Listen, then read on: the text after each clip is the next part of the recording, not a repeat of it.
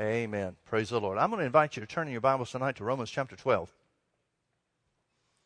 I want to speak to you on a subject that we'll entitle, How Your Faith Can Grow.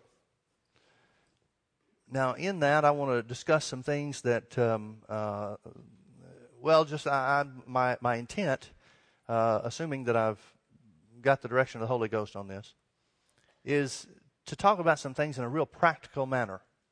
Because, if you ask a group of believers, if you've got a group of, any number of people, 100 people together, and from different backgrounds and different churches and things like that, and ask them what faith is, you're going to come up with probably about 75 or 85 different answers. And as such, the subject of faith is very much misunderstood among a great portion of the body of Christ. The very people that are supposed to know about it, by and large, don't seem to. So we want to start here in Romans chapter 12 and verse 3. Paul is speaking, and we're going to take some things out of context, but I'll tell you what the context is. Verse 1, he says, present your body a living sacrifice. Verse 2, he tells you to do something about your thinking. Verse 1, he tells you to do something with your body. Verse 2, he tells the Christian to do something about his thinking. Those are the two greatest needs in the body of Christ, folks. For the church to do something about their body, present their body a living sacrifice, and secondly, to do something about their thinking. Now notice that Paul did not say that God will do either one of those things for you. Some people have the idea that when they're submitted to God, we've just submitted ourselves to God, that everything is up to Him. Everything is His responsibility. So many times people have the idea that God allows things, God causes things, different things take place. And I was having a conversation the other day with somebody online about suffering. Well, God allows suffering. And people that usually talk about that, God allowing suffering, they really don't mean God allows suffering. What they're trying to say is God's behind it in some way or another. It's kind of a backhanded slap. And I really felt like the Lord impressed upon me to say, yeah, you're right. The Lord does allow suffering, but He allows ignorance too. Now, we don't blame God for ignorance. Nobody says, yeah, I'm ignorant by the will of God. But the Bible says God allows ignorance. Proverbs says, let the ignorant be ignorant still. In other words, people that commit themselves to ignorance, commit themselves to rejecting the truth of the Word of God, let them be ignorant. That's the end result. Well, nobody blames God for that. But He allows ignorance just as much as He allows suffering. Because He'll allow what you'll allow. He'll allow suffering just like you'll allow suffering. Well, a lot of times people have this idea that God's just behind everything. God's the one that's going to make it work. If my body's going to be submitted to the Lord, then it's a work that God's going to have to do. Yet the Bible says that's work for you to do. God can't do that for you. And some people have the idea that in order for me to have a renewed mind, they think, by and large, it seems to me, I may be wrong on this, but it seems to me through people's conversation, that they're thinking that just means if God wants me to know something, then He'll make me know it. Well, folks, that's not true. Renewing your mind is your responsibility. Paul says in that context in verse 3, talking about the responsibility of the individual, the responsibility of the believer, Christians, saved, filled with the Holy Ghost. He's writing to born-again, Spirit-filled Christians. He says, you do something with your body and you do something about your thinking.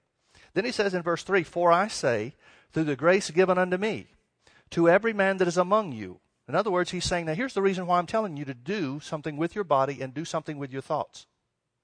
Here's the reason why I'm telling you, you have responsibility. For I say, to everyone, through the grace that is given unto me, to everyone that is among you, not to think of himself more highly than he ought to think. Now notice that of himself is in italics. Certainly, high thinking would include thinking of yourself too highly, but that's not the only thing he's talking about. He's talking about not to think more highly than you ought to think in any area. So he says, I say to everyone that is among you not to think more highly than he ought to think, but to think soberly. The word sober, if you go back to the original meaning, it literally means not moved by emotion. Think not moved by emotion. Don't let your emotions determine your thoughts. To think, not to think more highly than he ought to think, but to think soberly. Why? According as God has dealt to every man the measure of faith. Now please notice that phrase, the measure of faith. What is Paul telling us by the Holy Ghost? He's saying that every believer starts off with the same measure of faith. It's not say he didn't say a measure of faith. If he said a measure of faith, and we said, well, your measure may be more than mine. Or mine may be more than yours. And if that were the case, then people would be right in their accusation. Well, yeah, you see those guys in the Bible, but they had more faith than we have. Well, they didn't start off with more faith than you have. God gives to each one of us the measure of faith. Notice it says God has dealt to every man the measure of faith. There are three different terms that are used concerning faith. One, it says in Romans 10:17, so then faith cometh by hearing. So faith comes. Romans 12:3 says faith is dealt to every man in a specific measure. So faith is dealt. And then Ephesians chapter 2 and verse 8, it says, for by grace are you saved through faith, and that not of yourself, it is the gift of God. So we see faith is a gift, faith comes, and faith is dealt. Same faith. He's talking about exactly the same thing. Now, folks, I want you to understand something. Faith is dealt, faith comes, and faith is a gift, all in the same manner or through the same means, and that is by hearing the Word of God. The measure of faith he's talking about is that measure of faith that was deposited in your heart when you heard that Jesus died for your sins. Everybody starts off on the same level. Exactly the same level. What you do with it from the point that it is given, from the point that it comes, and from the point that it is dealt to you, pick the words you want. They all mean the same thing. From the point that it comes to you, from the point that God gives it to you, what you do with it is up to you. And that's what Paul is saying. He's saying you have a responsibility to present your body a living sacrifice. You have a responsibility to do something about your thinking, renew your mind to the Word. You have a responsibility to do something with the measure of faith that God gives you. Now, folks, if that measure of faith, and it is, since that measure of faith is that which we receive by hearing that Jesus died for our sins, that faith is enough for us to take a step of action to confess Jesus as our Lord and come into the family of God.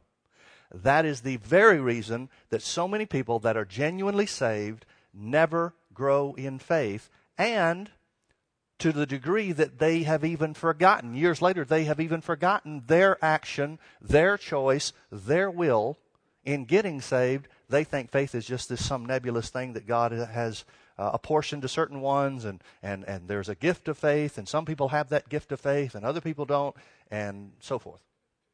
They think it's a manifestation of the Holy Ghost, and it's not. It's the responsibility of the individual to develop. Now, let me tell you some stories. I think the best way to illustrate this is just by using scriptural examples. Any of you ever heard of Charles Muller? In case you haven't, Charles Muller in the 1900s, in the 19th century, which would be the 1800s, had an idea to start a children's home. Now, Dr. Muller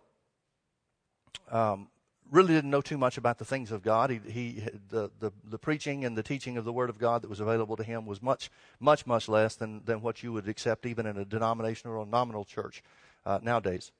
And so he said, it just seemed to me, I just kept having this idea that God wanted me to start a children's home. He said, well, I didn't know what to do with it. He said, so I decided what I was going to do is every morning I was going to get up early in the morning, and he said, I'd just walk the neighborhoods where he lived. He lived outside of London somewhere. He said, I decided I was going to walk the neighborhoods, and I was just going to pray. And he said, decided I was going to keep a journal.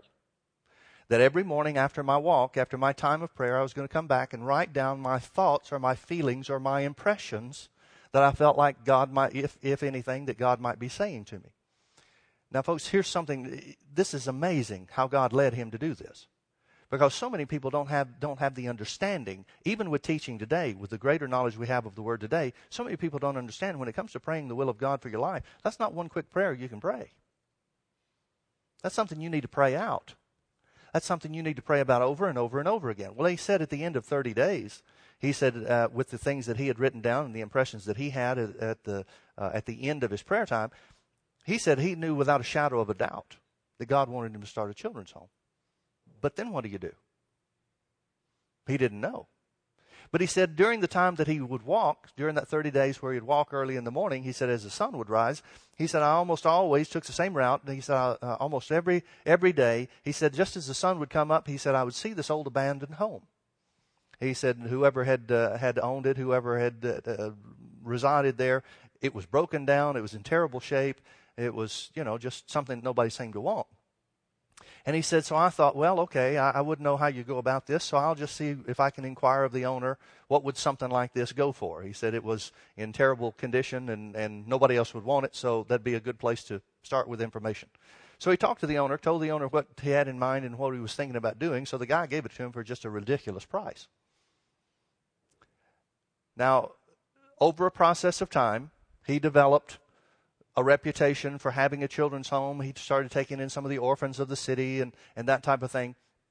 50 years later, fast forward 50 years later, he's got a home with 2,000 orphans that he's responsible for the total and complete care of. There's no government handouts. There's no social programs. There's nothing. He's responsible for feeding, clothing, caring, housing, everything.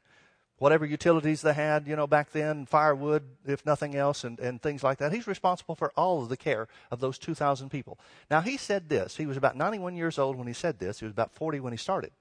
He said, by feeding my faith over 50 years,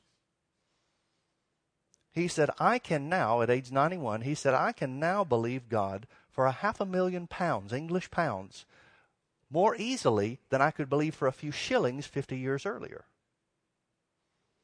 What is he telling us? He's telling us that faith grows. Now that confirms what the Bible said. Paul wrote to the Thessalonians, 2 Thessalonians chapter 1, verse 3, I think it is. He said, he commends them because their faith grows exceedingly, and the love of every one of them abounds toward the other.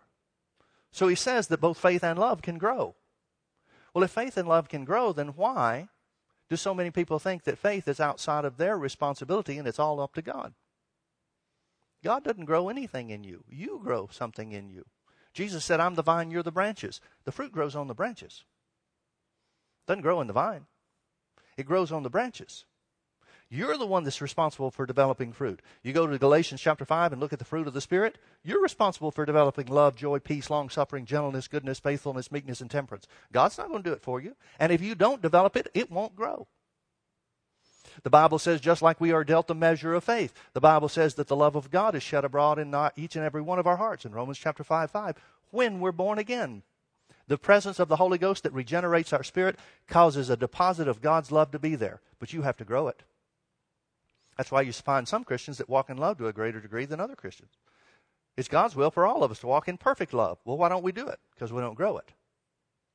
It's your responsibility. It's my responsibility. So Dr. Muller said that he found overfeeding his faith for 50 years, it was easier for him to believe for £500,000. Now, in those days, £500,000 might have been or a pound might have been the equivalent of 5 or 6 or maybe even 10 American dollars. So you can see he's talking about a lot of money. But he said in the beginning he couldn't believe for but just a couple of shillings. Now here's something that I see that people make a mistake. They'll hear a story like that and they want to start on the £500,000 part. Oh yeah, I want to do that too. Well, it took him 50 years to get there. That won't have to take you 50 years. You've got a greater base of knowledge to work from than he did, and you can get there a lot quicker, but you're not going to get there overnight. It's kind of like working out. It's first of the year is always a real interesting time in the gym. Because you see all these guys in there, they come in, brand new workout outfits, brand new shoes, brand new everything. I mean, this stuff is just seen the package open that morning, And they come in the gym and then they go to these trainers and these trainers try to put them through the paces. Now the trainer has kind of a mixed incentive here because the trainer wants them to keep coming back because the more they come back, the more they earn. But if you don't show them that they're doing something worthwhile, then you get discouraged and people leave. So generally what happens, it's always fun to go in right after the first of the year. Everybody's got their New Year's resolutions going. These guys get in there and they'll start off with this stuff and almost invariably they'll hurt themselves because they'll try to do too much. I see people injure themselves spiritually in the same way. They'll try to start off with too much. They'll try to start off based on a story that they heard from somebody else. And their faith is not developed there. And so what they do is they have a faith failure. And they say, well, I guess that stuff doesn't work after all. Well, yeah, it does work, but you have to start where you are. Let me tell you what I mean. Brother Hagin was having a meeting in a small town in Texas, small church, small town. And there was this lady that was in this church. And from the time that she was 6 weeks old, they had put glasses on her. Her eyes were so difficult, or so in such bad shape. Her eyes wouldn't focus. One eye, Brother Hagin explained that they'd just kind of wander around in her head. If she could focus one eye, but the other eye would drift, and it was just I don't know if it was a nerve issue, a muscle issue, whatever it was, but these glasses seemed to help it. And boy, he said these were Coke bottle thick kind of glasses. And they would kind of, train the muscles or whatever they were supposed to do and kind of produce a little bit of help. But even as a 6-week-old baby, they would tie these glasses on this baby's head. This was many years ago. I'm sure they'd handle things differently nowadays. But anyway, he said he gets to this church, and this lady is in her 30s. And she's been wearing these glasses all of her life. She's got kids. She's got 3 or 4 kids. And she heard the message of faith. She heard that Jesus heals. And so she just, during the middle of the meeting, she just took those glasses off and threw them down. She said, that's it. I'm healed by the stripes of Jesus, and I'm never going to wear those glasses again. Well, immediately after the service was over, she went out to get in her car to drive home and hit almost every car in the parking lot. And so it causes everybody, I mean, it was a big stir. I mean, it didn't do a lot of damage. You know, cars were tanks back then anyway. But I mean, she's just bumped everything. She's playing bumper cars out in the parking lot. And so some of the staff goes out there to try to see what's going on and says, you know, sister, what is going on? She said, I'm sorry, I just can't see. And they said, well, where are your glasses? She said, I took them off. I'm healed. Well, folks, taking off your glasses doesn't heal you. If taking off your glasses healed you, then everybody would get healed every night when they took off their glasses to go to bed. The action of taking off your glasses does nothing for you. So they told Brother Hagin about it. The service was just over, and they told Brother Hagin about it. And he got to laughing over it, you know, and that kind of stuff. It was a very serious thing. If she'd made it out of the parking lot, there's no telling if she'd killed her own kids or somebody else's too, you know. So anyway, he brought her and sat her down, and he said, sister, listen. He said, let's start off where you are. He said, if you had the faith for that, if your faith had been developed to that point, then yeah, you could take your glasses off and receive your healing instantly. He said, don't let that discourage you just because you're not there yet. Nobody starts off there. He said, do this. He said, start saying. He took her over to Mark chapter 11, verse 24. Jesus said, therefore I say unto you, what things soever you desire. He said, well, sister, you desire for your eyes to be healed, right? She said, yeah, that's right. He said, well, then you start saying, just as the Bible says, what things soever you desire, when you pray, we're going to pray, believe that you receive them and you shall have them. He said, I want you to start thanking God. We'll pray, we'll agree that according to the Bible, according to the Word of God, by the stripes of Jesus, your eyes are healed. He said, then I want you to start thanking God that your eyes are healed. He said, but put your glasses back on. He said, let your faith develop. So she said, well, that's all there is to it? He said, yes, ma'am, that's all there is to it. She said, but I don't have it yet. He said, yeah, I know it. So many people are trying to start having it before they believe it. But our job, according to Mark 11:24, the work of faith is to believe that you receive it before you have it. And folks, that's how you got saved. You simply acted on the word, believed in your heart that God raised Jesus from the dead, and confessed that Jesus was your Lord. And at the moment you confessed that he was your Lord, he wasn't yet your Savior. But the action of believing in the heart and saying with the mouth brought him into reality as your Lord and Savior. In other words, you had to believe it and say it before you had it. Now, what happens with a situation like this, and this woman testified many months later that this was what happened with her, is that every time she'd make her confession of faith, I believe I received my healing in Jesus' name. I believe my eyes are healed. I think specifically he said, I believe he instructed her to say, I believe I received healing from my eyes in the name of Jesus. She said every time that she began to say that, every morning she'd get up, put on her glasses, and say it. Every time she took her glasses off, she'd say it. He instructed her to remind yourself to say it 3 or 4 times during the day. Every time you think of it, say, I believe I receive healing for my eyes in Jesus' name. She testified sometime later that every time she said that, the devil spoke to her mind. Took her a while to figure out it was him. But the thought came to her mind, well, you don't have it yet. Why are you saying it's yours when you don't have it yet? Well, folks, that's exactly why you need to say it. Because you don't yet have it. The Bible says if you believe in your heart and say with your mouth, you will have it. But so many times people are waiting to have it first, and then they'll start believing it. So, the testimony she gave many months later was that she did this for about 6 months. Every morning, every night, every day, several times during the day, she'd say, I believe I receive healing for my eyes. In Jesus' name. Puts on those big old thick glasses. She said after about 6 months, she said, I put on my glasses and they didn't seem to help much. She said, so I took off my glasses. She said, it seemed that I could see a little bit better without my glasses than I could see with them. So I just left them off that day. Same thing. I believe I receive healing for my eyes. In Jesus' name. Well, over a period of another month or so, Her eyesight began to get better and better and better. About 2 months after that, now it's been 9 months total, she moves from where she was to another state. Well, as she moved to another state, she had to get a new driver's license. Now, the rules or the laws in that state were that she didn't have to, since she already had a current driver's license, she didn't have to take another driving test. But she did have to take the written test, so she took the written test without any problem. But now she's got this restriction on her old driver's license where she's restricted to wearing glasses and that kind of thing. Well, she comes in there and she doesn't have her glasses on. So the guys behind the counter say, well, we're going to have to give you another eye test to see if you need the same restrictions that they used to. You know, sometimes things change, sometimes things get worse, whatever. So they gave her the eye test, and her eyes tested out 20/20, she tested out 20/20 vision in both eyes. Now, she started off trying to take off her glasses, and she was way beyond her measure of faith. Her faith hadn't grown to that point. But over 9 months, well, really about 7 months when it started really improving, but 9 months total until she got the test results that she had 20/20 vision in both eyes.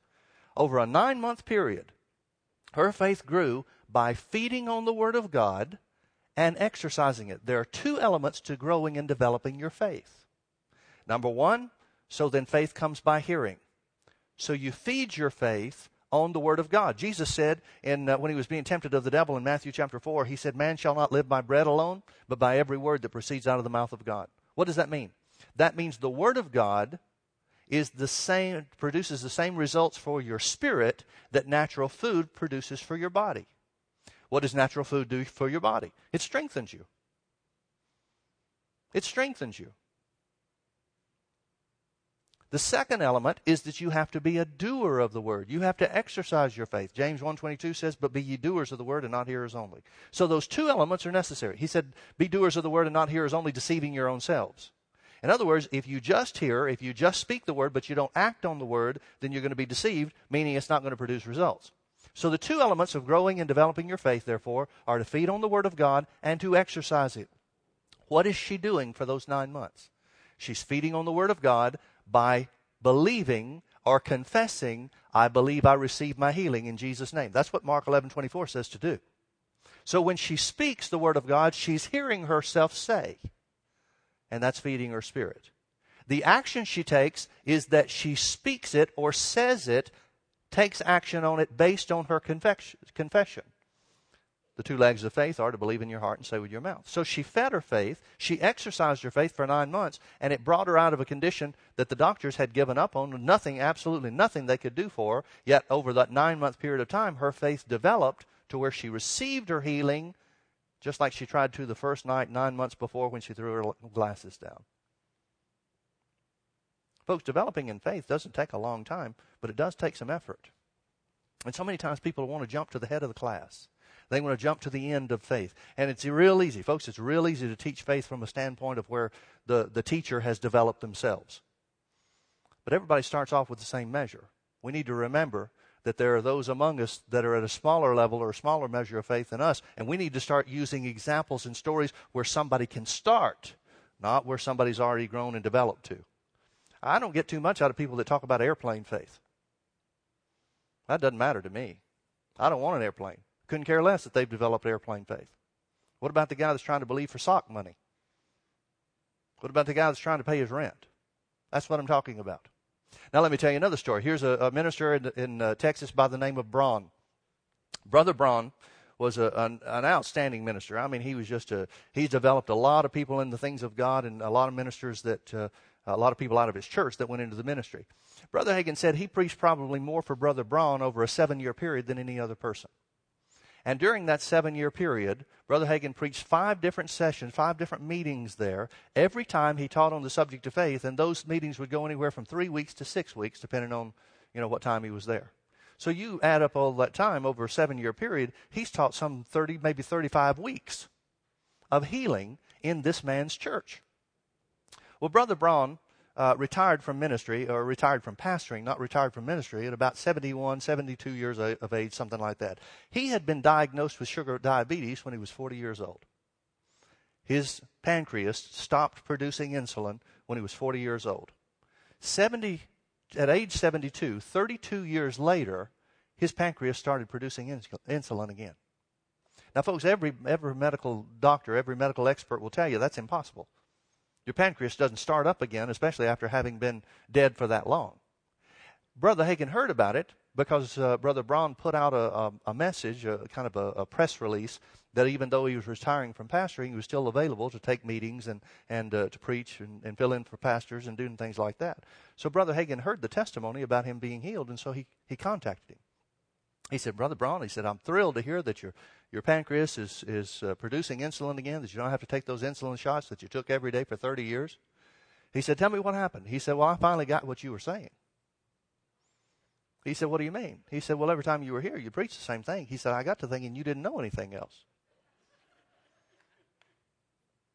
He said, I'd hear you preaching on faith. I'd hear you preaching on believing with your heart and saying with your mouth and things like that. He said, but for many of those years when you were with us, I was waiting to see it before I believed it. He said, and then I remember one of the last times that you were there, you told your testimony about how when you were on the sick bed, how that you would pray and say, thank you, Father, I'm healed, and then check your body to see if it was real. You said that you were trying to see it before you believed it, and how you had to make that adjustment. He said, that finally started sinking in on me. Not while you were there in the meetings, but sometime afterwards. He said, that finally started sinking in on me. He said, so every day, he said, I started getting up. He said, I'd go take my insulin shot. He said, I began to say, I believe I receive healing from sugar diabetes in the name of Jesus. He said that went on for 1 month. That went on for 2 months. That went on for 3 months. That went on for a year. It went on for 18 months. He said about the 20th month of every day, and he said, and the devil was right there saying, why do you keep saying that? You know you don't have it. And he said, that's right, Mr. Devil, I don't have it. My job is to believe I receive it.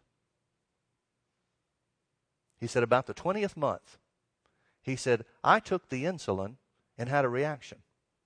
So I backed off. He said, I'd had those before. He said, it'd been a long time, but he said, I'd had those before, and they were real uncomfortable. He said, but it was a mild one, and so I just backed off, and I just didn't take any more insulin for the day. Didn't affect me in any way. He said, the next morning I got up, and I said, thank you, Father. I believe I receive healing from sugar diabetes in the name of Jesus. And he said, there was a voice on the inside of me that said, why don't you leave off your insulin today? Now, folks, he's been developing his faith for 20 months. Let me interrupt the story here to tell you something else. There was a Rhema graduate that was going out into the jungles of somewhere. I think it was in the Philippines. He was going out into the jungles of the Philippines, and he had sugar diabetes, and he was just determined that he was going to bless God. He was going to show the power of God in action. So he went out to the mission field, left his insulin at home, and died. People hear stories like that, and they say, well, see, that faith stuff doesn't work. Well, as Brother Hagin used to say, no, it won't work for idiots. The guys that went with him asked him about it because they knew that he took insulin every day. And they asked him when they got on the mission field, they got away from civilization. They said, what about your insulin? Aren't you going to take your insulin? He said, no, I'm going to believe God or die. Well, guess which one he got? See, folks, leaving off your insulin doesn't heal you. Now, one of the reasons that I'm telling these stories is because we've got medical doctors in the church. And I'll teach certain things about healing. I'll teach certain things about believing it's yours. And invariably, I'll have the doctors that will come up and say, now, wait a minute, Pastor Mike, what do you do if somebody's taking heart medication? What do you do if somebody's taking medication to lower their cholesterol? What do you tell them? And so I want to make it as clear as I can. There is no conflict between faith and medical science. None whatsoever. The doctors are doing everything they can to help somebody. And anytime anybody's ever come to me and say, Pastor Mike, what do you think? Do you think I should quit my medicine? I'll always say absolutely not. Because if there's a question in their mind, that's not God telling them to do it. That's generally them trying to take off too big a bite. They're trying to believe for something that they haven't developed their faith in.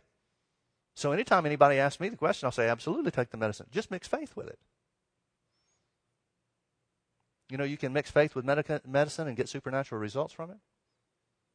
Because medicine will have a certain amount of effect on your body, a natural effect on your body, because that's what the medicine is designed to do. But you mix faith with it, and you'll get supernatural results.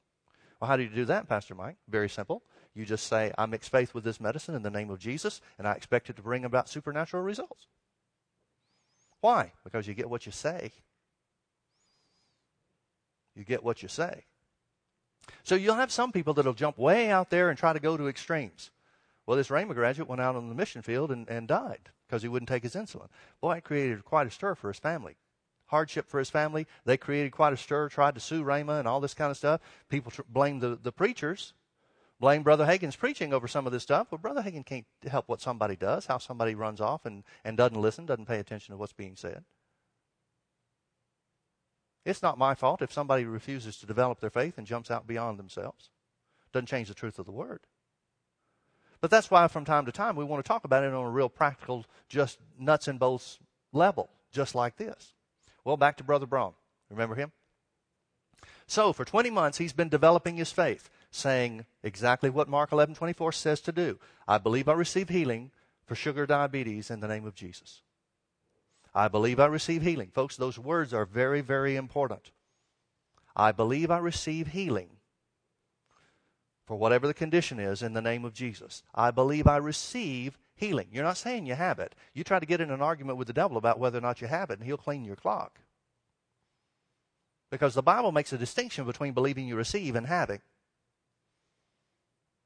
Now, I know there's a point in faith where you say, it's mine, I have it now. I get that. But that is really, in a technical sense, believing you receive, not really having. Having is when it shows up in your body. Your job in faith is to believe that you receive it. So for 20 months he's been saying, I believe I receive healing for sugar diabetes in the name of Jesus.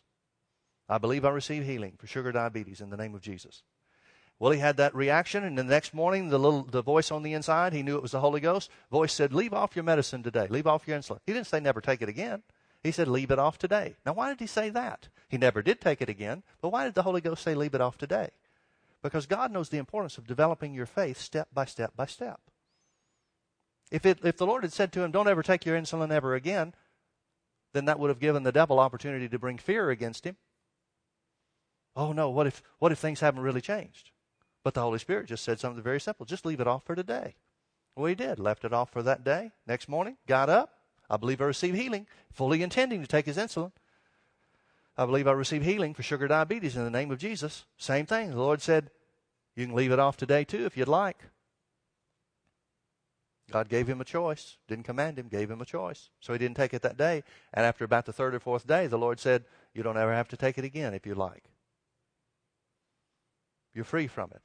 Well, what happened? He developed his faith over a 20-month period, and then he had it. How did he develop his faith? By believing in his heart and saying with his mouth, by feeding his faith and by exercising it. Now, how did he exercise it? Did he exercise it by throwing his insulin away? No, that doesn't help anything. That just creates a hardship. Did this woman that we were talking about in the beginning exercise her faith by throwing away her glasses? No, that almost got her in big trouble. She exercised her faith by feeding it on the Word and by making her confession. That's how you develop faith, folks. You develop faith by feeding it on the Word and confessing or acting on the Word. Sometimes confessing, especially with an internal illness, action, a confession is the only action that you can take. Now turn with me. Let me show you one other thing, one other element about this. And I want you to turn to two openings of Scripture. Turn to John chapter 20 and Romans chapter 4. Remember Jesus said, when he was talking about the subject of faith in Mark 11:23, he said, whosoever shall say unto this mountain, be thou removed and be thou cast into the sea, and shall not doubt in his heart. A lot of times people get hung up on the doubting in your heart stuff.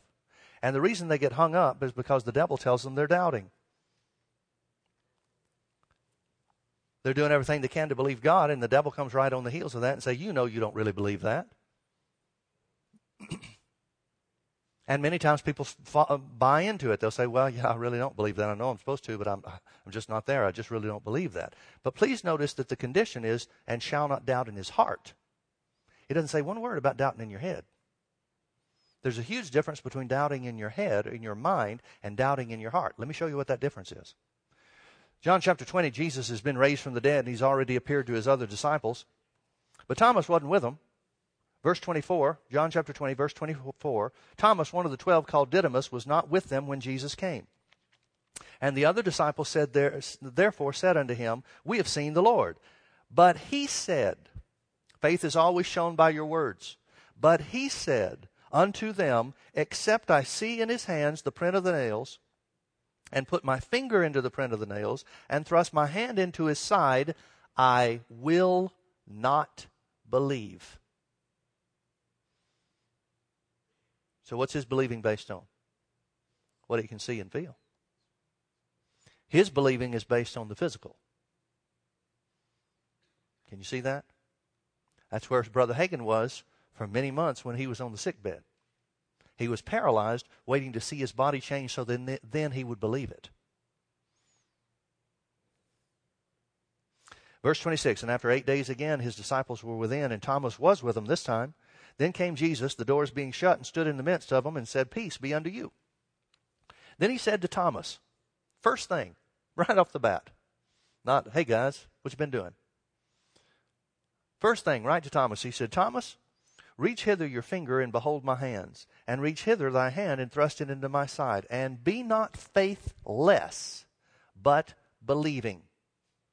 I want you to notice what believing according to what you can see is called by Jesus. It's called faithless. In other words, that's not real faith. If you're believing based on what you can see, that's not Bible faith. What does Jesus say?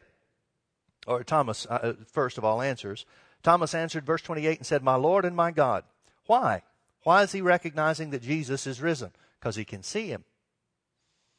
He refused to believe in verse 25. Now he sees. His 5 physical senses tell him it's true, so he says, Jesus, you are my Lord and my God. Jesus answers him and says, Thomas, because you have seen me, you have believed. Blessed are they that have not seen and yet believed. Please notice that there was no blessing attached to Thomas's result. He didn't say, Thomas, you're lucky to see me, and now you're blessed. He didn't say that. He said, you simply believe because you saw. The blessing comes by believing when you can't see. Can you see it? Jesus said the blessing comes by not seeing and still believing. So what does Jesus consider real faith? He considers real faith as that which is based on no physical evidence. Now let's go back to where we started. 3 words that the Bible says about faith. It says that it comes, it says that it's dealt, and it says that it's a gift. How does it come? How is it dealt? And how does it become a gift? It comes by hearing, and hearing by the word. So if real faith, Bible faith, the God kind of faith that produces supernatural results, is the blessing comes because you don't see but still believe, what then is the basis for your belief? The word of God that you hear.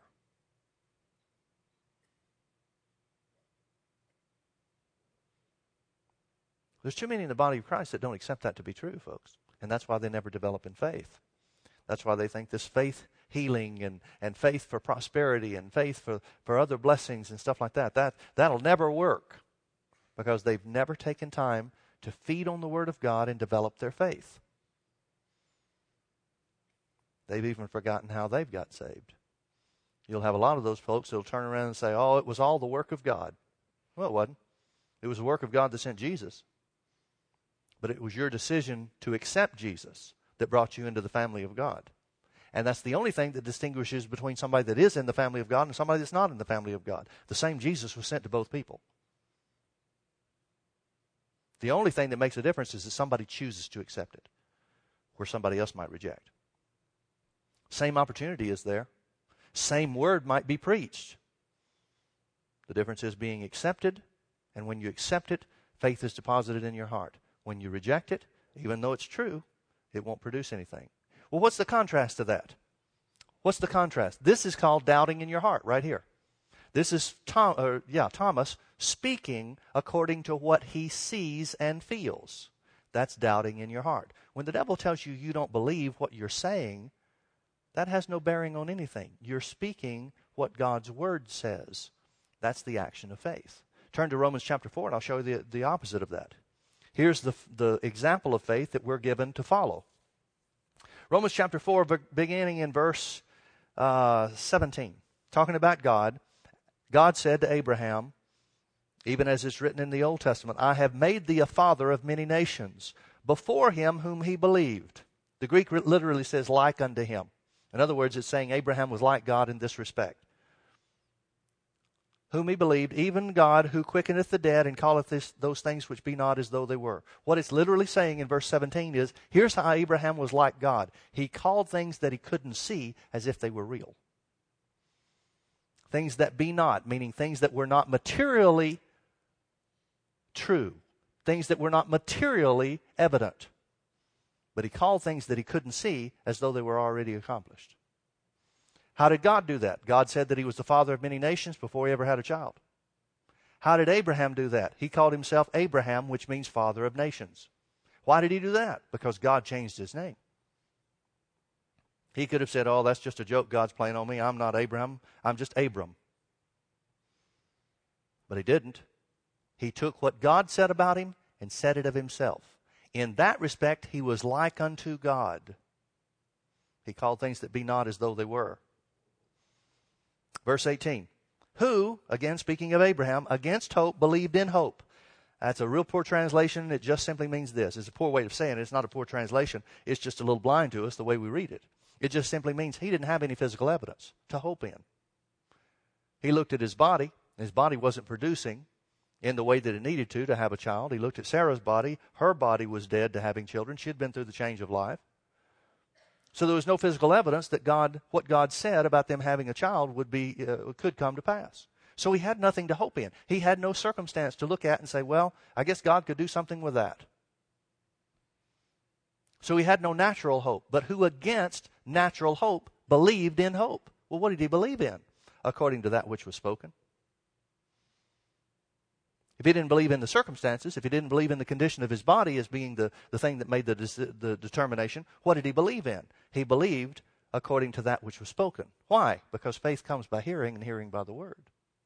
Now, what was the purpose of him believing according to that which was spoken? So that he could become the father of nations. He knows he's not yet the father of nations, even though God is calling him the father of nations. So what is he going to do to become the father of nations? Believe according to what God said.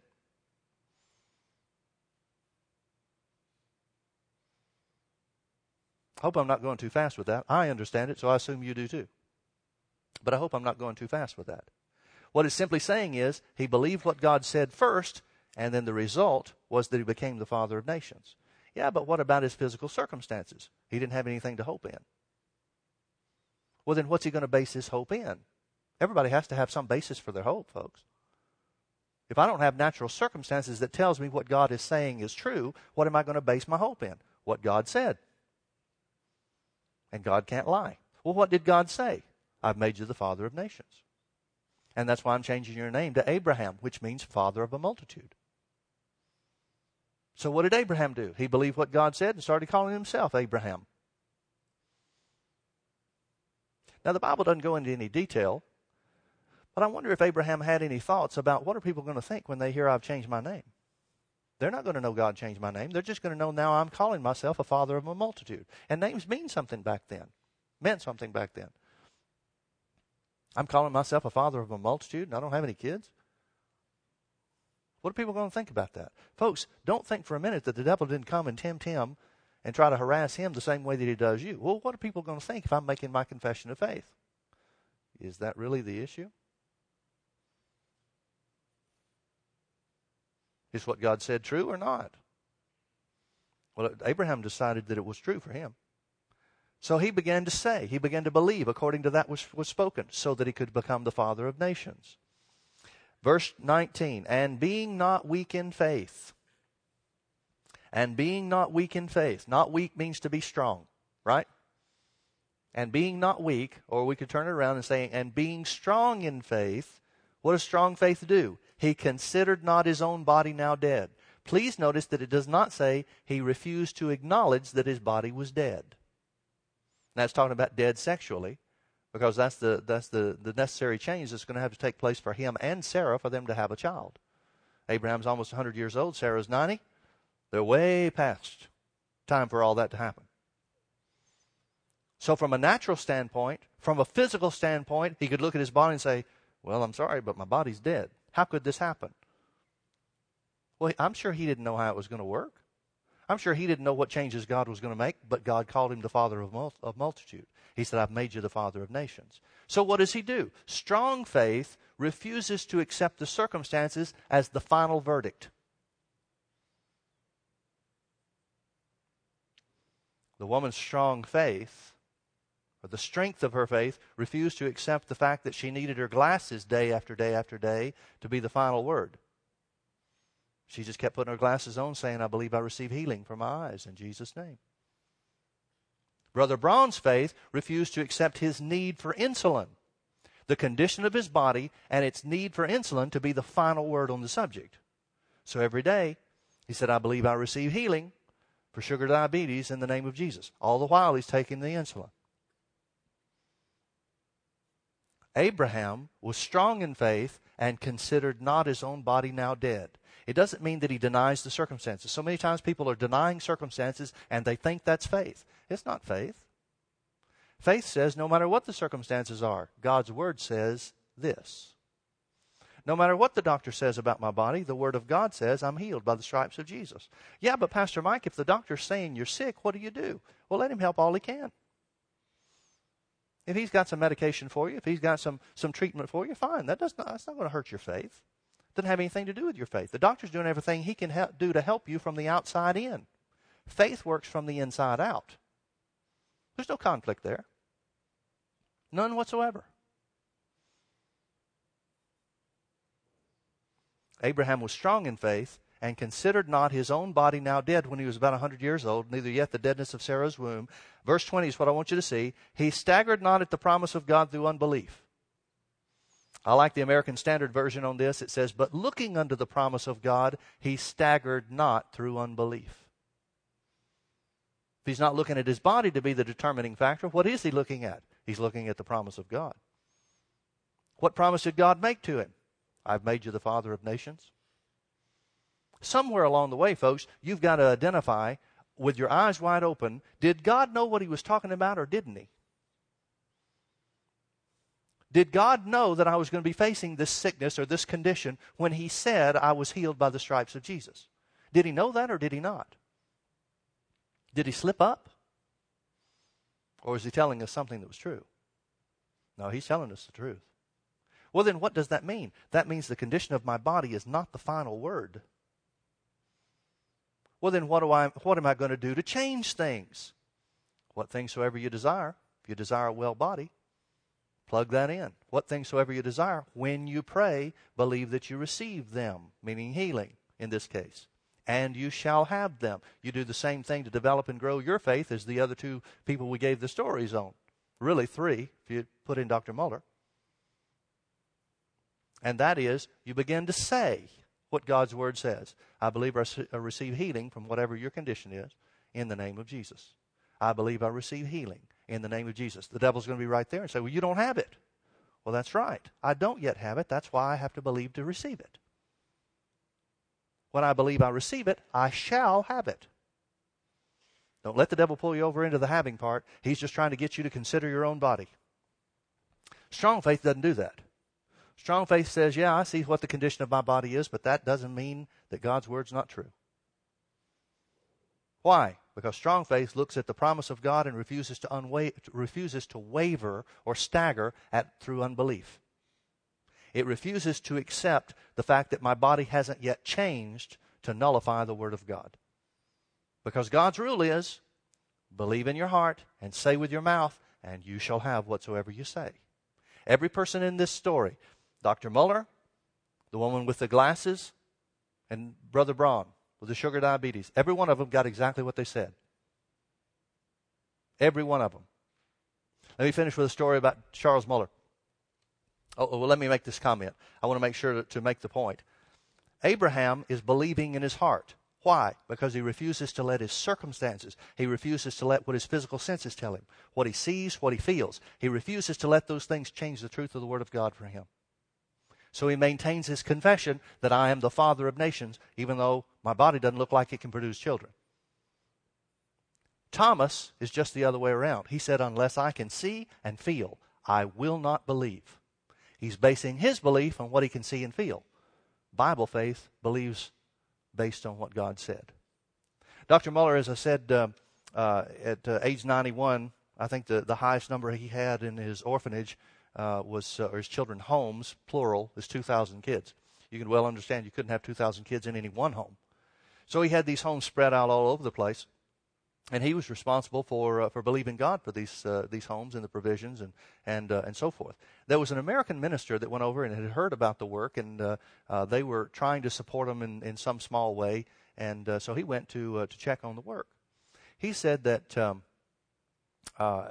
they had some kind of evening meal and turned in early, and as you would expect at that time, nobody sat up and weren't any electric lights and things like that. So everybody just went to bed early. So Dr. Muller came and said to this gentleman after they finished their evening meal, he said, listen, he said, I want you to agree in prayer with me.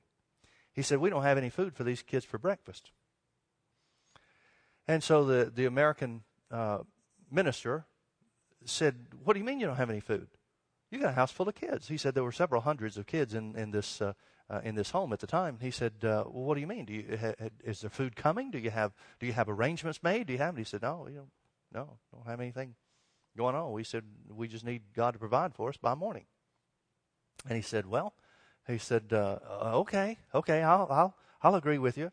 This American minister told the story later. He said, I didn't believe anything. He said, I'm worried about myself for breakfast. He said, I'm thinking, well, we're out here on the outskirts of town, big home like this. It wasn't in town. It was way out in the middle of nowhere. And he said, what are we going to do? He said, dear Lord, all these kids are going to starve. I'm going to starve. What kind of operation is this guy running around here? Well, about 3 o'clock in the morning, there's pounding on the front door. And it's a guy that came over from about 30 miles away, a town from about 30 miles away, got wagon loads of bread, several wagon loads of bread on the back of the wagon, said, the Lord sent me here with food for you guys, and so we need somewhere to unload it. Well, this American minister, he's thinking, no. I left this part out. I should tell you this. He said the prayer that Dr. Muller prayed was just the simplest thing. He said, I thought there'd be some heavy-duty begging God if this was the real deal. He said, Lord, you know that we don't have any food for breakfast. Thank you for supplying the need. In Jesus' name, amen. The guy's thinking, that's it? That's all you're going to do? And that was it. That was all it was. Well, about 3:30 in the morning, a knock comes on the door and wakes up everybody in the house. So this American minister gets up along with Dr. Muller, and they go outside, and this guy tells a story. He said, the Lord sent me here with food. He told me you guys didn't have food for the morning. That's why I'm here so late. I couldn't wait till tomorrow to get it to you. And so this guy pulls him off to the side. This American minister, he pulls him off to the side. He's trying to figure out, no, there's something going on here. This has all been for my benefit, so I'll go spreading stories. Untrue stories that are of what's going on here. So he said, I want to know what happened here. Did Dr. Muller arrange for this to happen? He said, no, I've never met the guy in my life. He said, I've heard of him. Everybody around here has heard of him, but I've never met him. He said, he didn't contract for you to bring food out here in the middle of the night like this? He said, no. He said, well, what made you do this? And he said, my wife and I had just finished dinner. And he said, I was just getting ready to go to bed. And he said, just about the time I was getting ready to go to bed, he said, the Lord spoke to me and said, those kids don't have food for tomorrow. Get up, go out into the shop and start baking. He had a bakery right there next to his home. They lived over on the top of it or whatever it was. And he said, don't wait till the morning to start your regular thing. Bakers get up early in the morning anyway, I guess, and start their work. He said, you go do that now and get it to them as quick as you can. So he said, I hadn't even been to bed. He said, I went out immediately. He said, well, what time was that? Turned out to be exactly the time that Dr. Muller had prayed, saying, Lord, these kids don't have any food. Thank you for supplying the need. Amen. This guy's been out there working, got other people to come help him, other drivers to come drive wagon loads worth of food, unloaded all this stuff out for the children's home, for Dr. Muller and the provisions for all these kids. And this American missionary is just left standing there with his mouth open. I've never seen anything like this in my life. He asked Dr. Muller, he said, you operate like this all the time? Dr. Muller said, well, we trust God to meet our needs. He said, sometimes things get close, things get tight. God always comes through. After feeding my faith for 50 years, he said, it's easier for me to believe for £500,000 than for a few shillings when I first started off. Folks, you'll grow and develop in confidence in the things of God if you'll put your faith to work. Find something. Never let a day go by without putting your faith on something. Never. You may not have to believe for healing every day, but believe for something every day. Believe God for something every day for the rest of your life. That's how you'll cause your faith to grow. Feeding on the Word and exercising it. Let's pray. Father, thank you so much for your Word. Thank you for the privilege that we have to walk by faith and not by sight. Thank you, Father, that because your Word is true, we can stand on a sure foundation. Heaven and earth will pass away, Lord, but your Word will never fail. Thank you, Father, that Jesus took our infirmities and bore our sicknesses, and with his stripes we are healed. Therefore, we believe we receive our healing in the name of Jesus. Thank you, Father, that Jesus was made poor for our sakes, that we through his poverty might be made rich. Thank you, Father. We believe we receive all of our needs met, and we believe we receive abundance in the name of Jesus. Thank you, Father, that your Word is true. Amen. Amen. God bless you. Thank you for being with us.